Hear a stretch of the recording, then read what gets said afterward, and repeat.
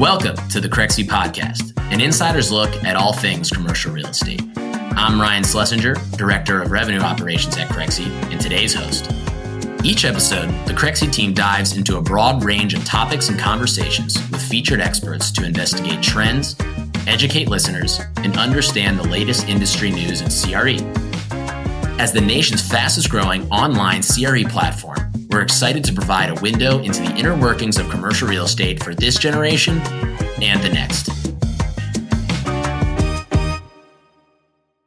Welcome, and thank you all for joining us for this episode of the Crexy Podcast, an insider's look at all things commercial real estate.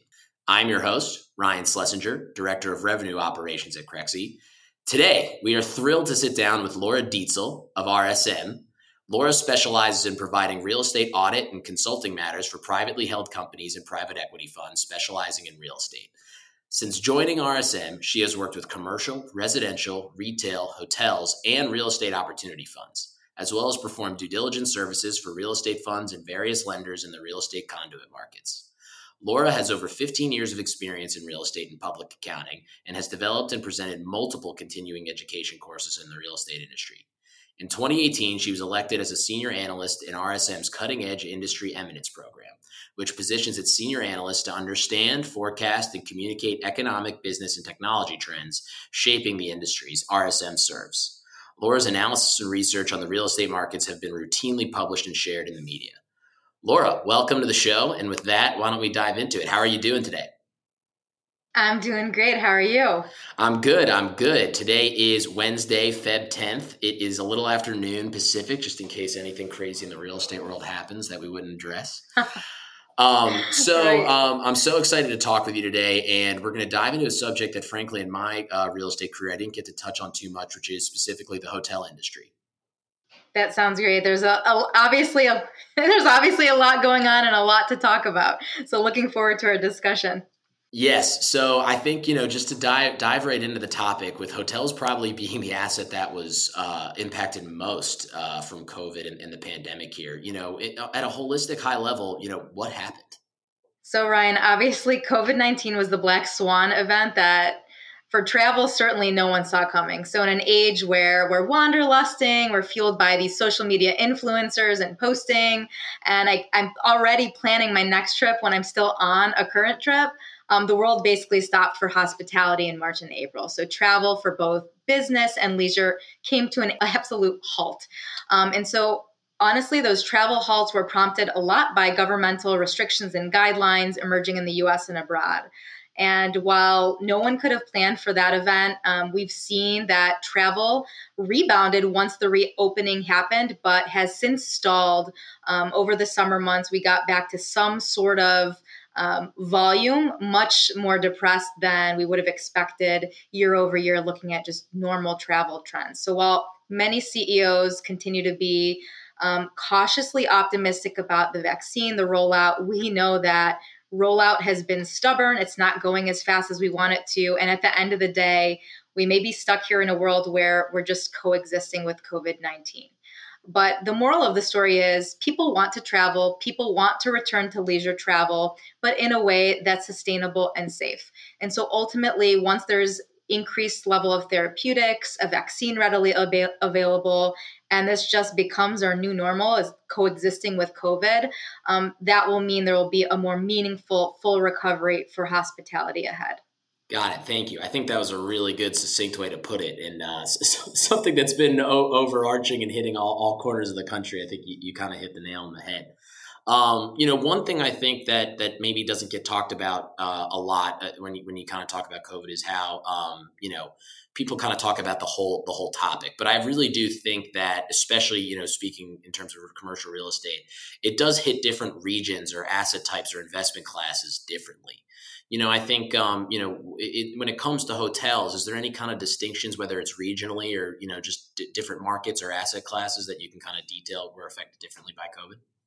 Yeah, you've definitely seen a great divide in terms of those states, and talking about the US anyways, that remained open throughout the pandemic, and those that implemented more strict closures. So markets like Florida, North Carolina, South Carolina really benefited as being seen as a drive-to destination where people could enjoy an openness of the business climate and not really be limited in what they could do, whether it was dining activities or be restricted by whether that did not allow those activities to happen. But ultimately, for hospitality, those catering to the lower end of the market, those essential travelers that didn't cut back in terms of their business travel, meaning those truck drivers, those traveling nurses that were assisting on early in the pandemic, utilizing the lower end of the market in terms of the segments catering to those type of travelers. We didn't really see, in terms of the budget hotel segment, that much differentiation in occupancy. So whereas leisure was very significantly hit by the impact of travelers pulling back immediately, and some of the business segments, specifically in central business districts like New York and San Francisco that rely heavily on business travel, those have been decimated in terms of the demand. But again, those drive-to destinations, as well as those catering to just the regular workforce travel, construction workers, traveling nurses, they weren't just as impacted. Sure. No, I think that totally makes sense. And I think, one question I would have for someone like you that, has clients that maybe have a portfolio that spans the whole country, have you seen maybe a shift in their strategy or is it more of something because of the valuation hit that they're taking, that they're kind of holding on to maybe some assets that have had losses and looking forward, or how have they adjusted their strategy looking forward? Yeah, well, it certainly depends how deep your pockets are. So if you are an investor that has a long investment horizon for yourself and for your investment, it may be okay to hold on, especially if you're in a marquee market or have a marquee asset, let's say in New York. Even though recovery is expected to be longer, they still anticipate some sort of recovery for a business and corporate travel. What we're trying to understand is what will ultimately be the demand drivers going forward. We've been disrupted in the way that you and I are talking via Zoom today. A lot of the meetings and those day in, fly outs, those simply just won't have a need going forward as individuals discover that, hey, this meeting could be a Zoom. We don't really need to be in person, and those in-person meetings may be reserved for other segments of the business travel that won't go away. And so there's still a calculus out there trying to determine what that mix is. And so ultimately, people are making their bets right now. How far down will business travel go? Are we expecting, an 85% recovery, 70%, 50%? No one really knows. So unless you have a clairvoyant as part of your investment committee, it's really difficult to understand as the future is really unfolding before our eyes.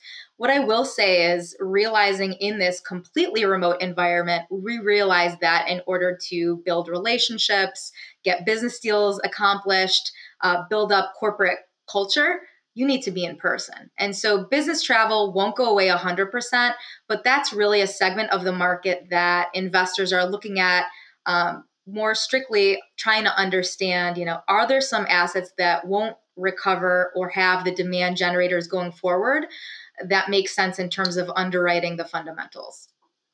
Yeah, I think you touched on a great point there too, because I think while you do have those sort of two fundamentals in conflict, is that there are people now that believe that meetings can be done virtually and maybe business doesn't need to be face to face. But like you said, I think to get an advantage in the corporate world, some of that does really need to be done face to face. And I think you actually have a really interesting perspective on that coming from a company that does advisory and consulting where travel is or at least was a big part of the business. And even not just through maybe a real estate lens, but from your own company and maybe some others in the space. Like, do you expect kind of the consulting world and maybe some of those other heavy dependent air travel businesses going back, or are they still kind of wait and see right now? Listen, we have clients all over the spectrum. Some say it's great. We can be on a Zoom. We're just as productive. Your team doesn't need to come out here and take up my real estate office space, by the way, which is another segment of commercial real estate that's been contemplating future use.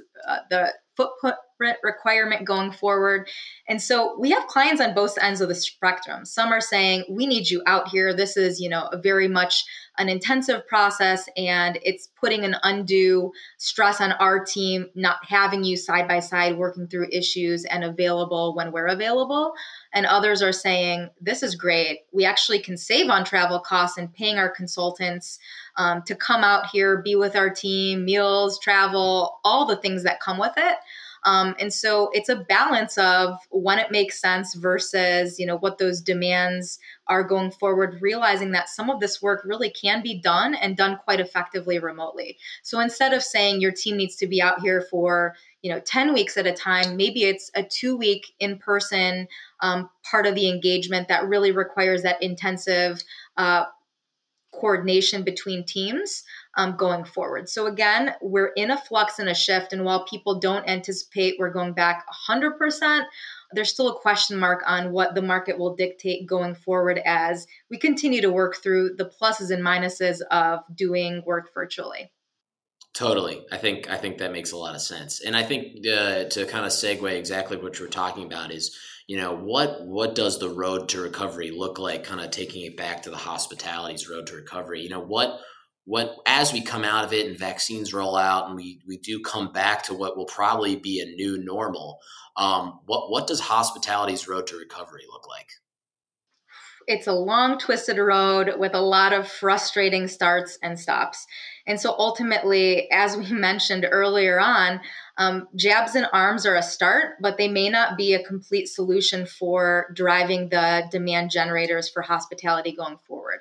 So as you think of some of the other emerging companies that are trying to disrupt the traditional hospitality models or new competitors in the space, you point to Airbnb's showcase and IPOing this year and the robust demand that was seen in terms of wanting to get in on that because of the way they've been able to pivot their business and really understand consumer preferences that were shifting in real time. And so what Airbnb did is see an opportunity to start marketing to those that wanted to travel, but also work from destinations that were favorable. I sit in Chicago. I don't want to be here in the winter. And so if I have the opportunity to go work from Florida for a couple of weeks, why not? And so they realized this really early on and changed really who they were marketing to and their target audience to not just take that leisure travel, the long-term wanderlust wanderer that was looking to explore a place, but also saying that, hey, the business segment is looking to get out. They want other places to work. And some of the larger hotel chains took note as well. So Marriott, Hilton, and others have said, we're just going to start pressing this workcation to business executives who need a comfortable place to work and their kids are out of school, whether they're remote learning. This is a once in a lifetime opportunity for people to pick up and really work from anywhere and not have the ramifications of losing out on other experiences that were going on around us. The world literally came to a halt, and hospitality is really trying to figure out how can I generate additional revenue drivers in this interim period that are linked to lifestyle, the way people want to experience the world, the way that we're going to integrate working from anywhere as that's become a more comfortable concept for corporations.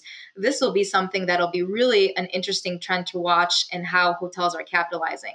You're starting to see a differentiation in the market as we do recover for those lifestyle-focused brands that are around fitness and wellness, really catering to the traveler that is looking for that as part of their, workcation or time away from the office, but really being able to live, work, and play in an environment where they want to that maybe is or isn't close to home.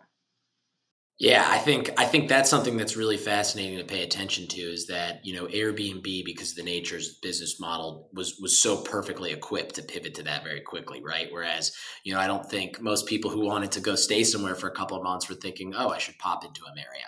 Right, for sure. And especially from a cost-effective perspective, if you had a month rental on Airbnb, you may get a significant break versus hotel room rate, which can rack up pretty quickly. So hotels are trying to figure out that balance so that they can cater to the demand generator currently, but not also reduce their average daily rates so far down where the recovery just looks even longer and more frustrating than it needs to. Another point to think about is what the future of food and beverage offerings at hotels looks like. That was a great revenue generator for a lot of hospitality, especially at the higher end. But with the advent of technology and the ability to Grubhub basically about anything you want, or Uber Eats, partnering with, these Michelin rated restaurants, you really don't have to have a robust food and beverage service offering anymore. The ability for customers to go out, get what they need in the market, have things delivered to the property, has caused a light bulb to go off for many hotel operators and investors in saying that capital intensive investment and the investment in running that operation may or may not make sense going forward, depending on the segment of the market that you're trying to cater to. So that's really another interesting trend to watch as we continue down this path of recovery. Because I think that's a good thought too, is how they pivot and maybe the way that they in terms of their tenants, but really more the way they would build in the future. Because I know, back when I was working on the multifamily side, there was a big shift in millennial preference that they were actually rather have smaller apartment units, but more amenity space. And now when people kind of want more space to themselves, especially if you're working from home, you could see a shift there. Do you think maybe in future hotel development, you'll start to see people adjust it based on, one, how insulated limited service was compared to full service hotels in this environment, and what you said before, where maybe people aren't needing a dining option or heavily amenitized option within the hotel? Yeah, well, and people still want to gather. So I don't think that aspect of the hotel bar will go away, and that ability to, work in a communal space once people feel that it's safe to do so, because you still seek as humans that sense of community. That I don't think will ever go away. It will be different in terms of the investments required or what hotels view as being top of mind. In this current environment, consumers are demanding a focus on health and safety. And so touchless technology investments for check-in, mobile key entry, the way that front desk requests are coordinated via your own mobile device versus touching a hotel phone that maybe a million guests have touched before. You don't know the last time it was cleaned. Those are some measures that have already taken off in terms of the investments that hotels that are technologically savvy have already thought about, made investments in, that I think you'll see go down a further path in the marketplace. You've also seen these butler pantries, and that becoming more and more, a way of room service to be delivered to you, but in a way that would help you maintain, distancing guidelines and maybe preserve your own personal physical space when you don't want to have that interaction with someone out there in the wild. But ultimately, I would say for hospitality, the focus has, and I think will continue to be, bring together a community. And when people are traveling, especially for business, when they're not with their families or friends on leisure travel, they still require that sense of belonging, community, that I don't think you'll say the hotel bar is going away. Right. No, I think that's a really good point, and interesting to see and see how people kind of do trickle back to those things that we all value there. I think obviously something that I'm assuming people in the hotel space pay very close attention to. And again, like we said earlier, it's February 10th and these things change every day. But where do you kind of see traveler behavior right now in terms of just kind of raw volume, but also, regional, especially it being February, like you said, Chicago, not necessarily where everyone's flocking to at the moment. But do you see kind of any trends, whether it's, dependent on, region and climate, but also maybe regulations around what's available amenity wise? Yeah, and so this is typically a really slow period of travel across the country. So we know that, Hilton's CEO came out and said the next 60 to 90 days is going to be a really dark period to get through for hotels. But the expectation is that on the other side of that he anticipates that the recovery is going to be even more robust than everybody's being a little bit more tempered about. And so consumers' desire to travel is building. I know for someone like me who looks forward to at least an international trip a year, several trips to California, New York, Florida, Austin, Texas, I can't imagine once I feel safe enough to travel, once my company also opens up that opportunity to travel, that I'll be on the first flight out. And so ultimately that desire to travel is there and it's building up, but who's allowing that. So we'll see a market increase in demand once companies say, you know what, workforce, it's safe. We're not there yet. And so ultimately, we know it wasn't 2 weeks to bend the curve. It wasn't even 2 months. We're a year into this thing. And many of the epidemiologists now are saying, maybe it's the fall where there's a vaccine immunity, but maybe it's all these variants that cause another pause and make this a really frustrating recovery in terms of that full recovery that we anticipate is needed to support all segments of hospitality. So we're looking at airlines. So airline routes were really severely depressed. They took a lot of cuts going into Q1, understanding that the demand is just not there yet. And we haven't really seen that turn the corner through at least probably Q2, Q3. The summer travel picked up. People were traveling by car. And so again, it's that confidence and the safety of air travel that will help open up, all geographies in terms of a more robust recovery that we'd see. Sunbelt has definitely seen just more activity in general in terms of migration patterns, where people want to be, the ability to be outside and be socially distanced, whether you're going hiking or rafting or sitting on a beach. That's all played positively into assets that are positioned in that manner. But the real struggle will continue to be those central business districts in those dependent markets for fly-to travel. But people want to travel. People want to travel. People want to travel for work. It's just, people are not, People want to travel for anything. Yeah. They just want to get out of the house. Get me out of these same four walls. It's absolutely, that's the case. But it's really hard. If you start looking at the sentiment surveys, it's really, really depressed. International travel, for example, it's only anticipated to be, 25% of what it was last in normal times. Wow. So that's we're like, woo, we're at 25%, so severely depressed. But the moral of the story is we're a long ways away from normal. And while we have enjoyed a certain level of comeback, we're still far, far away from normalized behavior. And many point to 2024 as being really that period of time where we fully recovered from an occupancy perspective and a revenue perspective in terms of ADR. Yeah. And I think, it's really, especially like you said, the words from the Hilton CEO, I think especially for those regions where you don't have the warm weather are really going to be tough, especially over the next couple of months, just because, people aren't necessarily, if they are mustering up the energy to travel, they're probably not going to the Chicagos and Minnesotas and Midwest and Northeast. So. Especially if you don't have to be at a conference, right? You were only coming to Chicago in the winter if you had to attend a conference. And we know those are on hold. So corporate travel agencies were showing that there's an 84% drop in ticketed transactions from the corporate side, which is crazy. On the leisure side, for airlines, it was down 44% through October. So again, we are just a far, far away from normal behavior. Because one thing I think, in the last piece in terms of recovery, when you look at it holistically, I think, like we said, those big urban CBDs probably get impacted the most. Your New Yorks,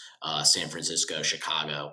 Do you think there may be tourist markets, maybe some secondary cities, especially maybe, like whether it's Phoenix or Miami, Fort Lauderdale? Do you think that there's secondary cities that actually may, see kind of an uptick maybe just from the fundamental change, or is it still such a depression that they really won't quite get to above where they were a year or so ago? No, we definitely saw over the summer months that we saw occupancies 90 to 100% along the Eastern Coast seaboard for states that were open for business. So again, there was a big disparity between being open for business and being closed for business. So as analysts, we've looked at the open table reservation data, and it's really shown a tale of two environments. States that have remained locked down, like California, Illinois, and New York, versus states that have opened up, like Florida, Georgia, and Texas.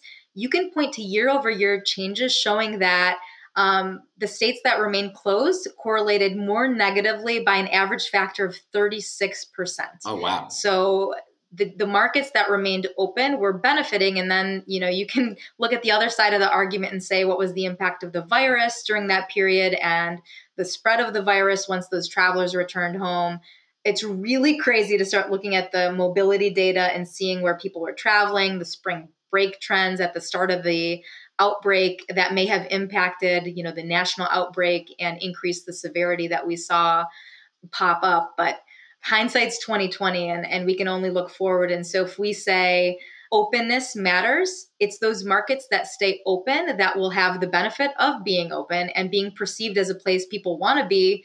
Because once they get there, they can actually do something. They can go to a restaurant. They can feel that they can interact freely. And so especially if you're in a low risk category, I know I work with colleagues that said, yeah, I'm low risk. I mean, what's the chance of me dying from this thing?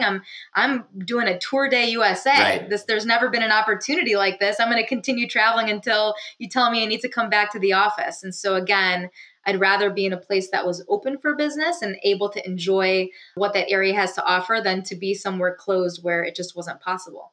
Totally. It's funny because I noticed, especially just being based in here in LA, just from friends and people in my network, there was all these people, Right. mostly from New York, that were coming to live in LA, doing that kind of 1 to 2 month, work staycation.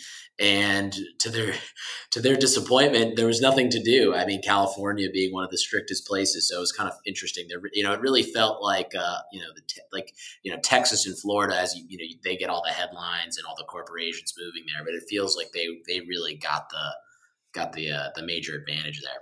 They definitely did. And it'll be interesting to see going forward how that plays into the relocation story as you think about where people want to be, where they want to live, work, and play. Do they want to be in places that are more restrictive or more open? And so it really is kind of a risk bet that people are venturing to take here. I know there's a bunch of my colleagues here that are hoping that this exodus continues so that LA gets cheaper. You've definitely seen it in markets like San Francisco and New York. There's been an unbelievable rent break where you see renters in the market being to get nicer, amenitized places because of the rent drops. Right. So maybe that will be the case, and if so, you'll see me in LA soon. That's for sure.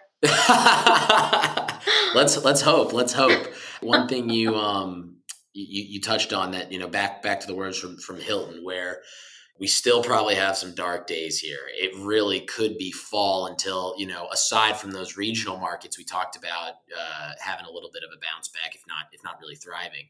But, with some of these hotels still having 7-8 months to survive here, what kind of strategies have the hotels taken to survive, and what do you think will continue or change for them to just kind of stay afloat? Yeah, and so honestly, hotels are doing anything and everything they can to ensure that they're driving any and every occupancy opportunity that they have, whether it's partnering with universities in the area to provide, believe it or not, student housing for those that want to be a little bit more spread out in their offerings. They're partnering with hospitals to spread out patients recovering from COVID. You've heard stories of governments requiring quarantine once travelers arrive to slow the spread of these new variants and ensure that a quarantine period is in place. So hotels are really trying to grab onto any opportunity at a state and local government level to get an additional revenue generator to see them through to this period. Lenders have kicked the can down the road, and through some of the stimulus and aid packages, lenders have been incentivized to continue to work with hotels so that they don't end up in a troubled debt restructuring situation from a lender perspective, which they may just say, forget about it, we're cutting the cord. We can't provide any further financing because this actually poses a credit risk for our credit committees and our risk profiles. And so ultimately, the second half of this year is really critical because a lot of those lenders kick the can down the road for a period of time, and we'll have to really start thinking about how much longer they can kick that can and whether or not there's additional market participants out there willing to take on this risk. So you've seen these debt funds start gathering some dry powder and other, real estate funds focused on acquisition opportunities waiting for this distress to hit. So we've been closely monitoring the CMBS and distress markets, and we see that obviously there's pockets of distress that are evidence that may start to gain fruition here in the second half of 2021. We just really haven't seen that tsunami of distress yet. So in those survival strategies, it is the continued fiscal aid. So the government providing continued support through the legislative and regulatory packages passed is helpful. State and local governments providing alternate revenue sources for these hotels, as I mentioned. And then thinking about that top line and how to grow and retain business using data analytics to really think about what the customer base is, how those priorities are shifting, how you can partner with tourism boards so that you're in the know on other opportunities for your hotel to generate revenue. You've also seen the players extend loyalty programs with existing guests so that guests don't feel pressure that, oh, I don't have my Hilton status anymore or Marriott status, that, hey, I can maintain status. I'm going to get additional perks. I'm going to continue to be loyal to the brand that has extended me this extension during this period of time. So again, the relief from a fiscal aid and stimulus needs to keep coming to ensure the ability to survive, because there's simply just not enough demand yet to keep hotels afloat during this time period where demand's depressed. Yeah, and I think where hotels, tying this back to our conversation about Airbnb and how they kind of just were naturally positioned to adapt to this, I think that puts hotels in a tough bind because it doesn't give them a lot of ways to differentiate themselves from the Airbnbs. You know, I know some hotels have kind of scaled down the room service or housekeeping service, which, you know, I think if you're really juggling between a hotel and an Airbnb, that's probably one of the biggest selling points, is kind of not having to worry about making the bed every day and taking the trash out, which, you know, I think that does put them in a tough spot to compete. Yeah, and I guess I would say hotels have responded by saying, we have the cleanliness protocols that you can be comfortable with. You know a Hilton, you know a Marriott, here's what we're doing. Whereas when you go to an Airbnb, you may say, I don't know what their cleanliness protocols are, and are they as stringent? Are they, waving that UV wand that's supposed to kill all the virus in the room like twice a day? But whereas the hotels have really advertised, because it's one of the top 3 considerations for travelers right now is the cleanliness and safety protocol. So they've come out with a marketing campaign to say, here's everything we are doing and why it is a differentiated experience from an Airbnb. Oh yeah, the airlines are like, you can't get COVID on a plane. And meanwhile, the person next to you could be coughing in your face the whole time. But so I'm not sure how that works. Right. Well, I remember Alaska Airlines had a Super Bowl ad where they basically had like a cleaning the plane jingle going on, which was, I think, the first time I'd ever seen an airline advertised during the Super Bowl. But I think you touched on this earlier when we talked about hotel design, and I think you'll see this in office space a ton, and maybe some multifamily. But was that touchless security and stuff like that, and just kind of avoiding that contact. I think, do you see that, are hotels really equipped to make those changes now? Or is that kind of, look, we have a laundry list of things we're worried about before we can kind of gut our hotels to update for those things? Yeah, well, the situation is just that cash is king right now. And so in your prioritization of investments, are you really investing in technology that's required to go touchless or go digital with your menu offerings, et cetera? It's just a matter of where you're spending your dollars. And right now, conserving those dollars just might be the top priority to make it through. So half of hotel rooms will still projected to remain empty through 2021. So, that's a really staggering statistic that the American Hotel and Lodging Association put out in their 2021 outlook for hospitality. And so ultimately, it's how do we stay alive? And yes, these are important investments. And for those investors that have strong balance sheets, that were well positioned ahead of the pandemic, that were already making these investments, it's not a heavy lift. But for those that weren't even thinking about it, this just might be too much to bear. And it may be time for that asset to trade hands, to reposition it either as an updated hospitality offering with those bells and whistles that'll be expected going forward, with the updated HVAC systems that clients and guests will require is really table stakes, Or, will it be a play to say this is too far gone and actually there's such a need for housing in this country? Are some of these assets better repositioned as multifamily? Sure. And so maybe some of those CBD limited service hotel properties in Manhattan don't make sense as hotels anymore, and they should be reconverted for multifamily. So there's definitely considerations going on that highest and best use going forward here out of the pandemic as well. I think that's a really good point, because especially about the conversion piece. And I know that, you used to see, if you were a potential tenant, you loved actually the office to multifamily conversions best because the quality of the build was so strong. But if you're an owner, that means you have some really high rents to support, and that's a lot trickier. Whereas I think a hotel definitely, smaller units probably lends itself more to that millennial who's looking to find a budget residential option. Absolutely. So back to, and I think, just in terms of staying afloat, the sentiment about lending and, kicking that can down the road. Are lenders, owners, borrowers, and kind of, all people that fall into the group that your clients fall into, with the trends here that are looking like we're going to get a new COVID stimulus bill that looks to be pretty sizable. Is this this was great until we need another one? Do they feel confident that the government's going to continue to foot this bill? How are people kind of just hoping and praying and doing their best in the interim?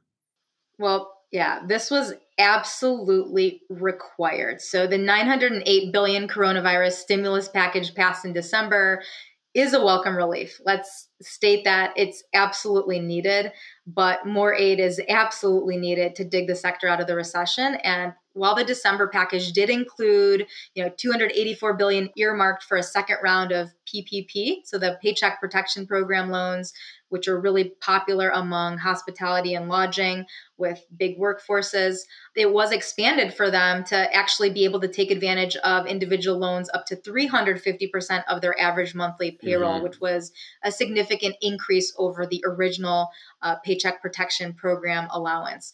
They also came out and said that the PPP loan expenses are tax deductible and included a 1-year extension to the troubled debt restructuring relief, which again will incent lenders to continue to work with their borrowers on forbearance and debt relief through 2021. While there were other incentives included in that bill, like employee retention credits and business meal tax deductibility credits through 2022, the ability to stay afloat is so dependent on additional fiscal aid and support. There's just too much distress in the industry to be solved for with an additional package that was, it's stated in the name as a stimulus. It's more of aid. It's more of life support for an industry that's been so hardly hit. So when we look at, again, that American Hotel and Lodging Association report and forecast for 2021, they forecast business travel to be down 85% compared to 2019 through April 2021. And now we see with this vaccine rollout that is going slower than anticipated, those dates can be pushed back. And also it's going to be an anemic recovery when we even start to have it. And then only 56% of consumers say that they're ready to travel for leisure. And so that's, about the same as in an average year. But like we mentioned, that leisure travel looks different. It might be concentrated to certain geographies that fared well through the summer months in 2020. So it's more of the same winners and potential losers going through 2021. And so again, more is needed. But how much is enough before we say there's a lot of dry capital waiting on the sidelines? Perhaps hotels should be trading during this period to new owners who have the ability and the wherewithal to see through the recovery, and where it pencils out in terms of their underwriting, the ability to take on that risk. So more to come. Definitely a difficult time to be in the industry.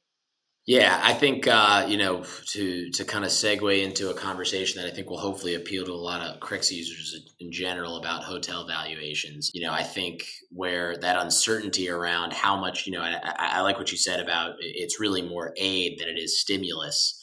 And I think what that uncertainty about how much longer that runway is and what will be needed in the future is kind of leading to a bit of a standstill when it comes to real estate transactions. And former higher up of mine, when I was working in brokerage, used to say, we're not in the real estate business, we're in the real estate transaction business. So I kind of wanted to reference I believe a little report that you put together back in November.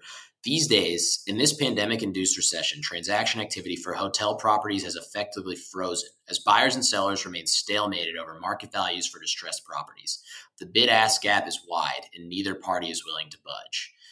Not exactly what you want to hear if you're a hotel broker. So do you think that this still rings true, and has that gap widened? It's maybe narrowed a little bit or widened, or what's your thought? Maybe aside from values, just strictly velocity of them changing hands.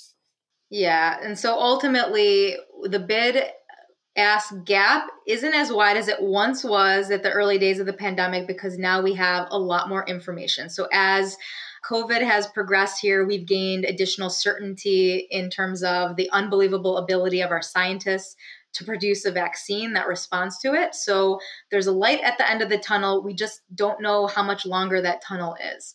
But for those out there in the market, valuation continues to be exceptionally difficult without the price discovery that's available via active market transactions. So what you're seeing currently in the market, aren't really, on the table market transactions and public transactions. It may be private deals or lender facilitated deals that are off market that don't indicate, fair market value for market participants, and again provide just a tougher bridge between that bid ask gap that really is required to see additional activity in the marketplace. So a lot of the deals that occurred in 2020 were already in the works in 2019.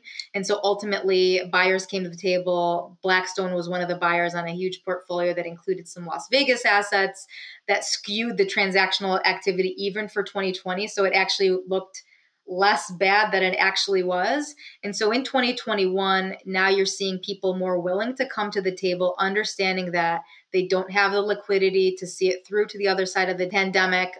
There is some preservation of equity that's available, or maybe just walking away and saying, I have nothing left and I'm handing it back to the bank. And so that is also something that we anticipate will pick up pace here in the second half of 2021. So I think you actually kind of did a good job of summarizing what deals get done from a maybe the way their balance sheet looks perspective. The deals that kind of ran out of runway, or the lenders kind of pulled the plug on, or an operator said, I just can't take the headache anymore. I'm going to get out while I still can.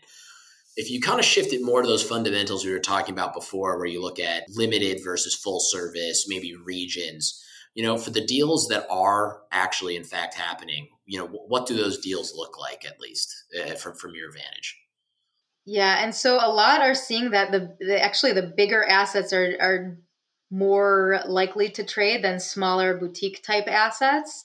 So it may be a perception of the value at this point of time is just really attractive for someone that believes that the core market for those assets will return at some point in the future. It's just, again, the ability to hang on. And so ultimately, the fundamentals for travel, everyone agrees we're in a society where you are having wanderlust, you're looking at your Instagram, social media, and you want to travel. And that's, the millennial generation and the generation after that has different preferences than the boomers per se, who loved going into the office, working from a place, and maybe traveled for leisure and retirement. You're seeing that this is almost a requirement of work. If I can work from a different destination and utilize hospitality as my preference to stay, that is a shift that has been occurring, that has been accelerated via the pandemic. And so ultimately, we are seeing some of those investors that are bullish on what hospitality looks like into the future, focused on, again, those lifestyle brands, those brands that can bring value, the limited service that was catering to the essential workers, that continues just to be a great, safe cash flow opportunity. But again, those assets that have been depressed, that are, marquee assets, let's say it's the Fontainebleau in Miami, somebody wants that, and the demand for that asset will return. It's just a matter of when. Totally.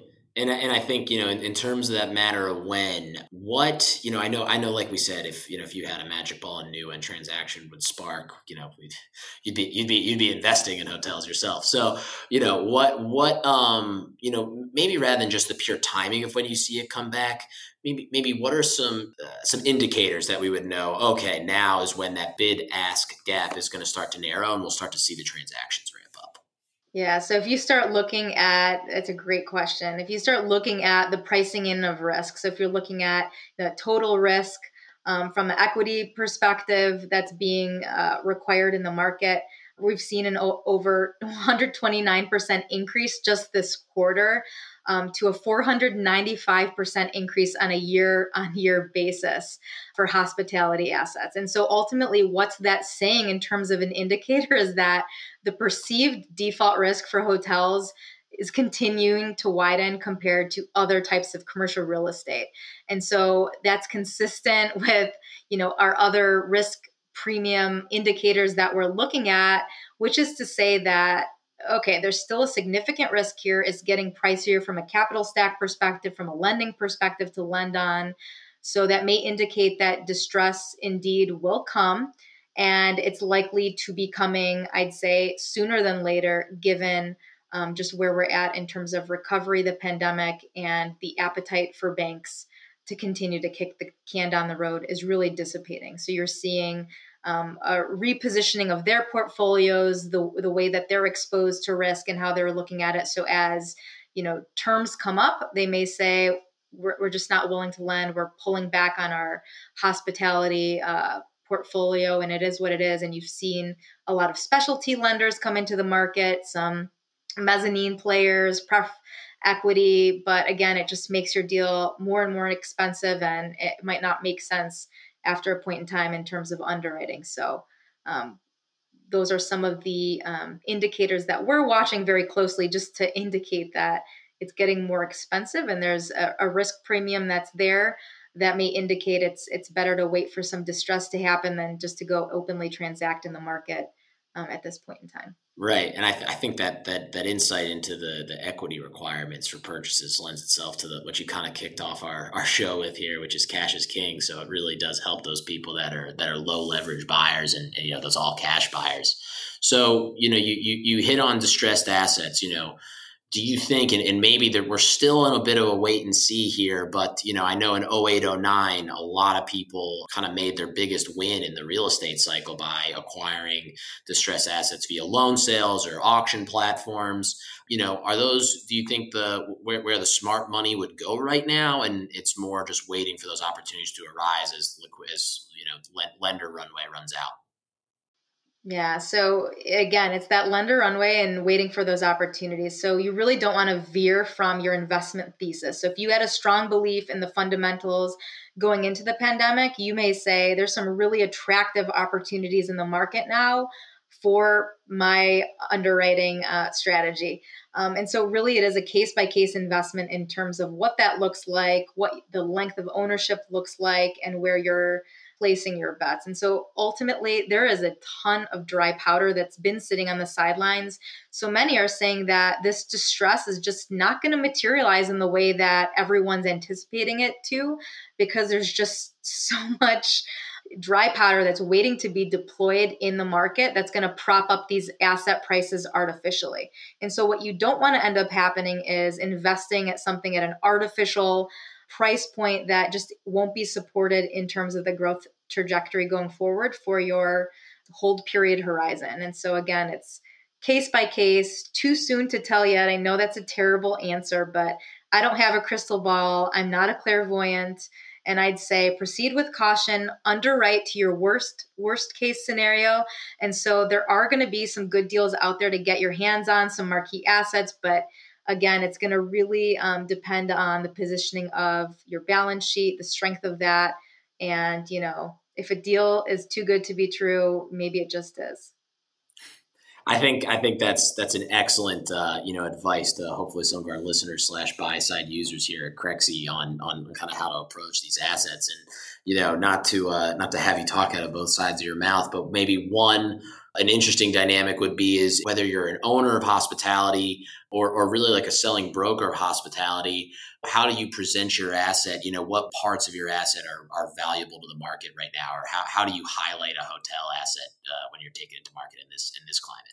So what would be really valuable is in that inherent ability to pivot with the new market requirements. So if you are in a market with multiple different demand generators, you're going to be much better positioned than a market that's reliant on a single demand generator. So really thinking about, what those future demand generators, is it a market that's really highly dependent on business travel, corporate travel? Is it a convention centric market? Is it driven by university and activities that happened around university campuses?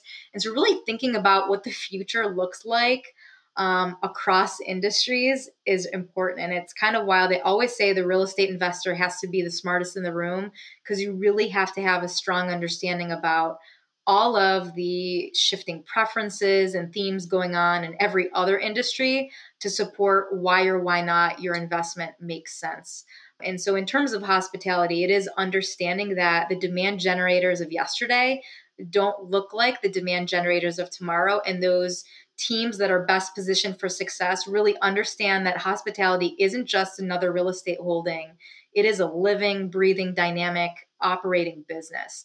And so, understanding all those nuances and requirements is critical to the success of your business plan going forward. That was, I think, like very helpful insight. And one thing you did touch on, and I promise this is actually the last thought I'll leave you with, but one thing you did touch on that I found super interesting when I was working in the multi-housing space was student housing.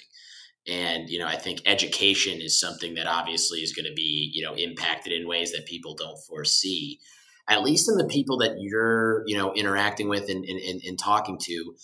Hospitality and student housing markets, is it still in favor with people, or do they think that there may be a hit on demand for those types of assets?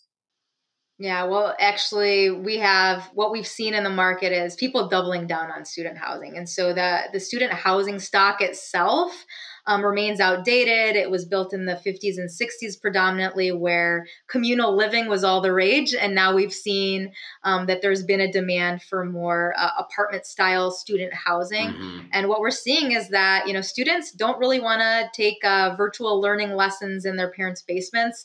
They want to gather, be in communities. And if Alabama winning the national title is any indication, no one cares about social distancing and following those protocols. And so Absolutely. People are still going to travel and want to be part of an experience. If their team's, winning and they're out for a football game, they're going to use those hospitality assets as an opportunity to be close to campus and join in and have that camaraderie that they seek. And so I certainly don't see that going away. There will be winners and losers, as with everything. Those universities that, again, I hate to keep stressing the fundamentals, but strong balance sheets, great alumni bases, they'll be able to see it through the other side. And some of those regional type campuses that attract commuters, they're going to have struggles and potentially shut down, especially with the state and local government funding that continues to dwindle as we see the effects of the pandemic on tax revenues being raised and inability to further support some higher education institutions. There's just going to be a consolidation naturally in that space.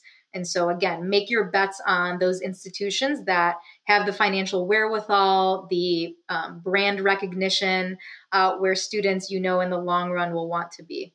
So it sounds like you're advocating, strong, educated, highly capable, academic institutions like my alma mater, Michigan, Right. and Ann Arbor are kind of Right. your ideal investment targets. Absolutely. So Ann Arbor will continue. I knew that, but it's always good to have it confirmed. And you're just coming off a great Super Bowl win from Tom Brady, another alumni there. So why not? Go Michigan.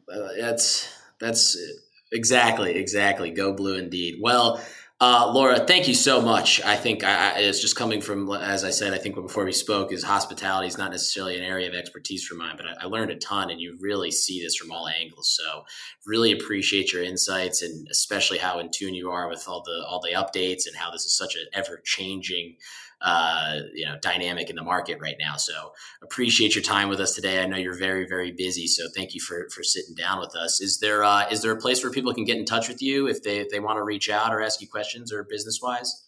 Absolutely, Ryan. So I'm available on all social media platforms, LinkedIn and Twitter. You can follow me, see more of my insights that I share along with the other analysts on my team that are focused on real estate. So definitely reach out and find me on LinkedIn and Twitter.